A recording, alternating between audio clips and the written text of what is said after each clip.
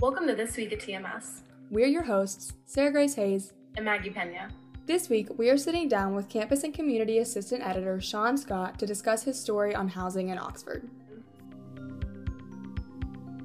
Hey Sean, thanks for coming on the podcast today. How are you doing? I'm doing well. How about you? I'm all right. We can just get started. So why did you decide to write this story on housing in Oxford? So I was writing a story about homelessness in Oxford. And while I was doing research for that story, I came across a housing study for Oxford that was published earlier this year.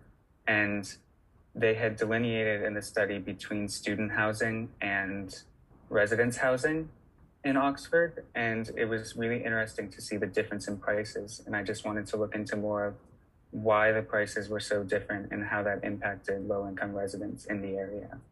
Awesome. So in your story, you wrote about the standard of living in Oxford is pretty much to be stuck where you are in the housing market. Can you explain a little bit about what that means and how people are stuck? In Oxford, there's not a lot of rental housing or housing that you can purchase in the area that's available. Compared to the rest of Butler County, the occupancy rates are very high and there's not a whole lot on the market for people to move into. So once you do find a place, you're kind of stuck with that. And the energy that it might take to go out and look for another place is a lot more than some people can give when they have to compete in the job market at the same time and they have lives outside of looking for housing. So it takes too much energy to find an affordable house in Oxford. And a lot of people just feel like it's better to stay where they're at than try to waste their time looking for something that may or may not come true.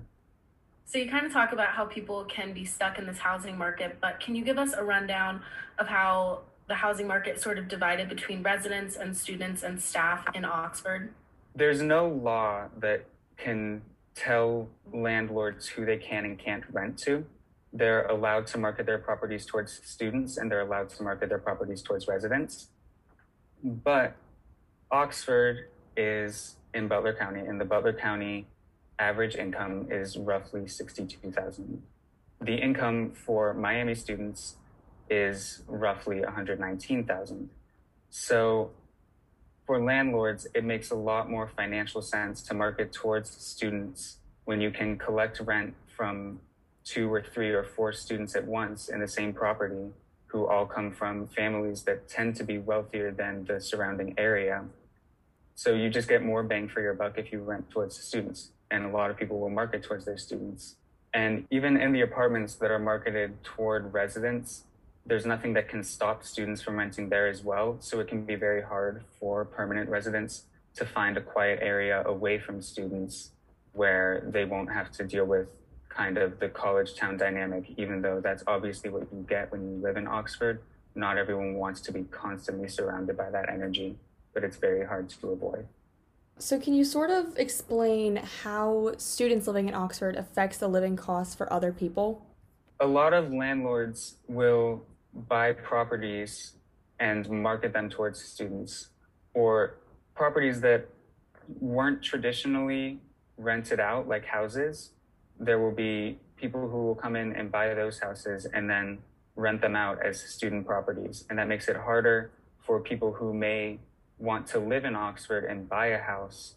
There aren't houses on the market for them to buy because so many properties are being converted into student rentals. And it's not just apartments. Like you'll see rows of houses that are all designated for students and things like that. And it's not easy for residents to find places to live here. So in your story, you mentioned how students aren't super well versed in knowing that they can negotiate prices and negotiate with leases. So how does that impact residents and other people looking for housing and the price of housing here?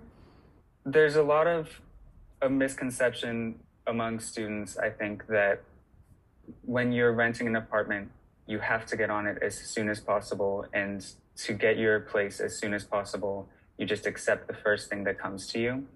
And I talked to Sam Perry, who is the Oxford Community Development Director, and he said that it can be very easy for students to feel like they're trapped with the options that are presented to them, when in reality, it's not a one-way street. You can talk to your landlords and ask them why the price is what it is and kind of negotiate your lease. But once you sign it, that's what you're stuck with. So a lot of people in their rush to find housing for the next semester will sign the lease immediately, not read through it very carefully.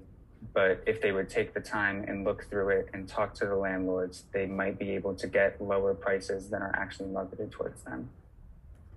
Is that sort of what incentivizes landlords and people to rent out to students a little bit? Yeah, they rent towards students because, first of all, you're collecting rent from 2 or 3 or 4 residents as opposed to one family. You're renting to a demographic that has a higher income based on the students that Miami attracts, and they're just less experienced in the housing market overall, so they don't know whether or not what they're getting is a good price. So we've kind of been talking about students and how they affect the housing market. And obviously COVID is another thing that has really affected the housing market lately. So how did the uptick in students renting this year due to COVID influence housing in Oxford? So this year, Miami allowed sophomore students to live off campus. They removed the on-campus requirement for them. And that meant that there was 1/4 more students who were able to live off campus. Even with that, the occupancy rate for student housing in Oxford was 95% this year, which means that it was probably less last year. And Miami is adding the sophomore live-in campus requirement back next semester, which means that those students who lived off campus this semester won't be able to do the same thing. And that's going to lower the amount of people that are renting apartments.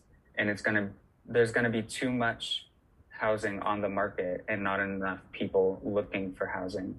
So landlords will probably have empty properties, or they'll have underutilized properties where they're approved to rent to 4 people, but in reality, they only rent to 2. And just a lot of situations like that where they're not collecting as much rent as they expected by marketing towards students because there aren't as many students living in Oxford. Are there any solutions to this disproportionately distributed housing market? Yeah, so one of Oxford's goals for 2021 is to figure out the affordable housing crisis in the area and work towards solutions. The Housing Advisory Commission is looking at a few different options. One of them that I mentioned in the story was raising the building height limit in Uptown and the general Oxford area, because if you raise the height limit, say from 4 stories to 5, you can fit more units on the same plot of land and it's cheaper to develop. So that will lower the cost of those units once developers finish them. Another thing that they're looking into is rezoning some of the lots so that you get smaller lot sizes, because smaller lots tend to be cheaper. You have smaller houses and those cost less for people.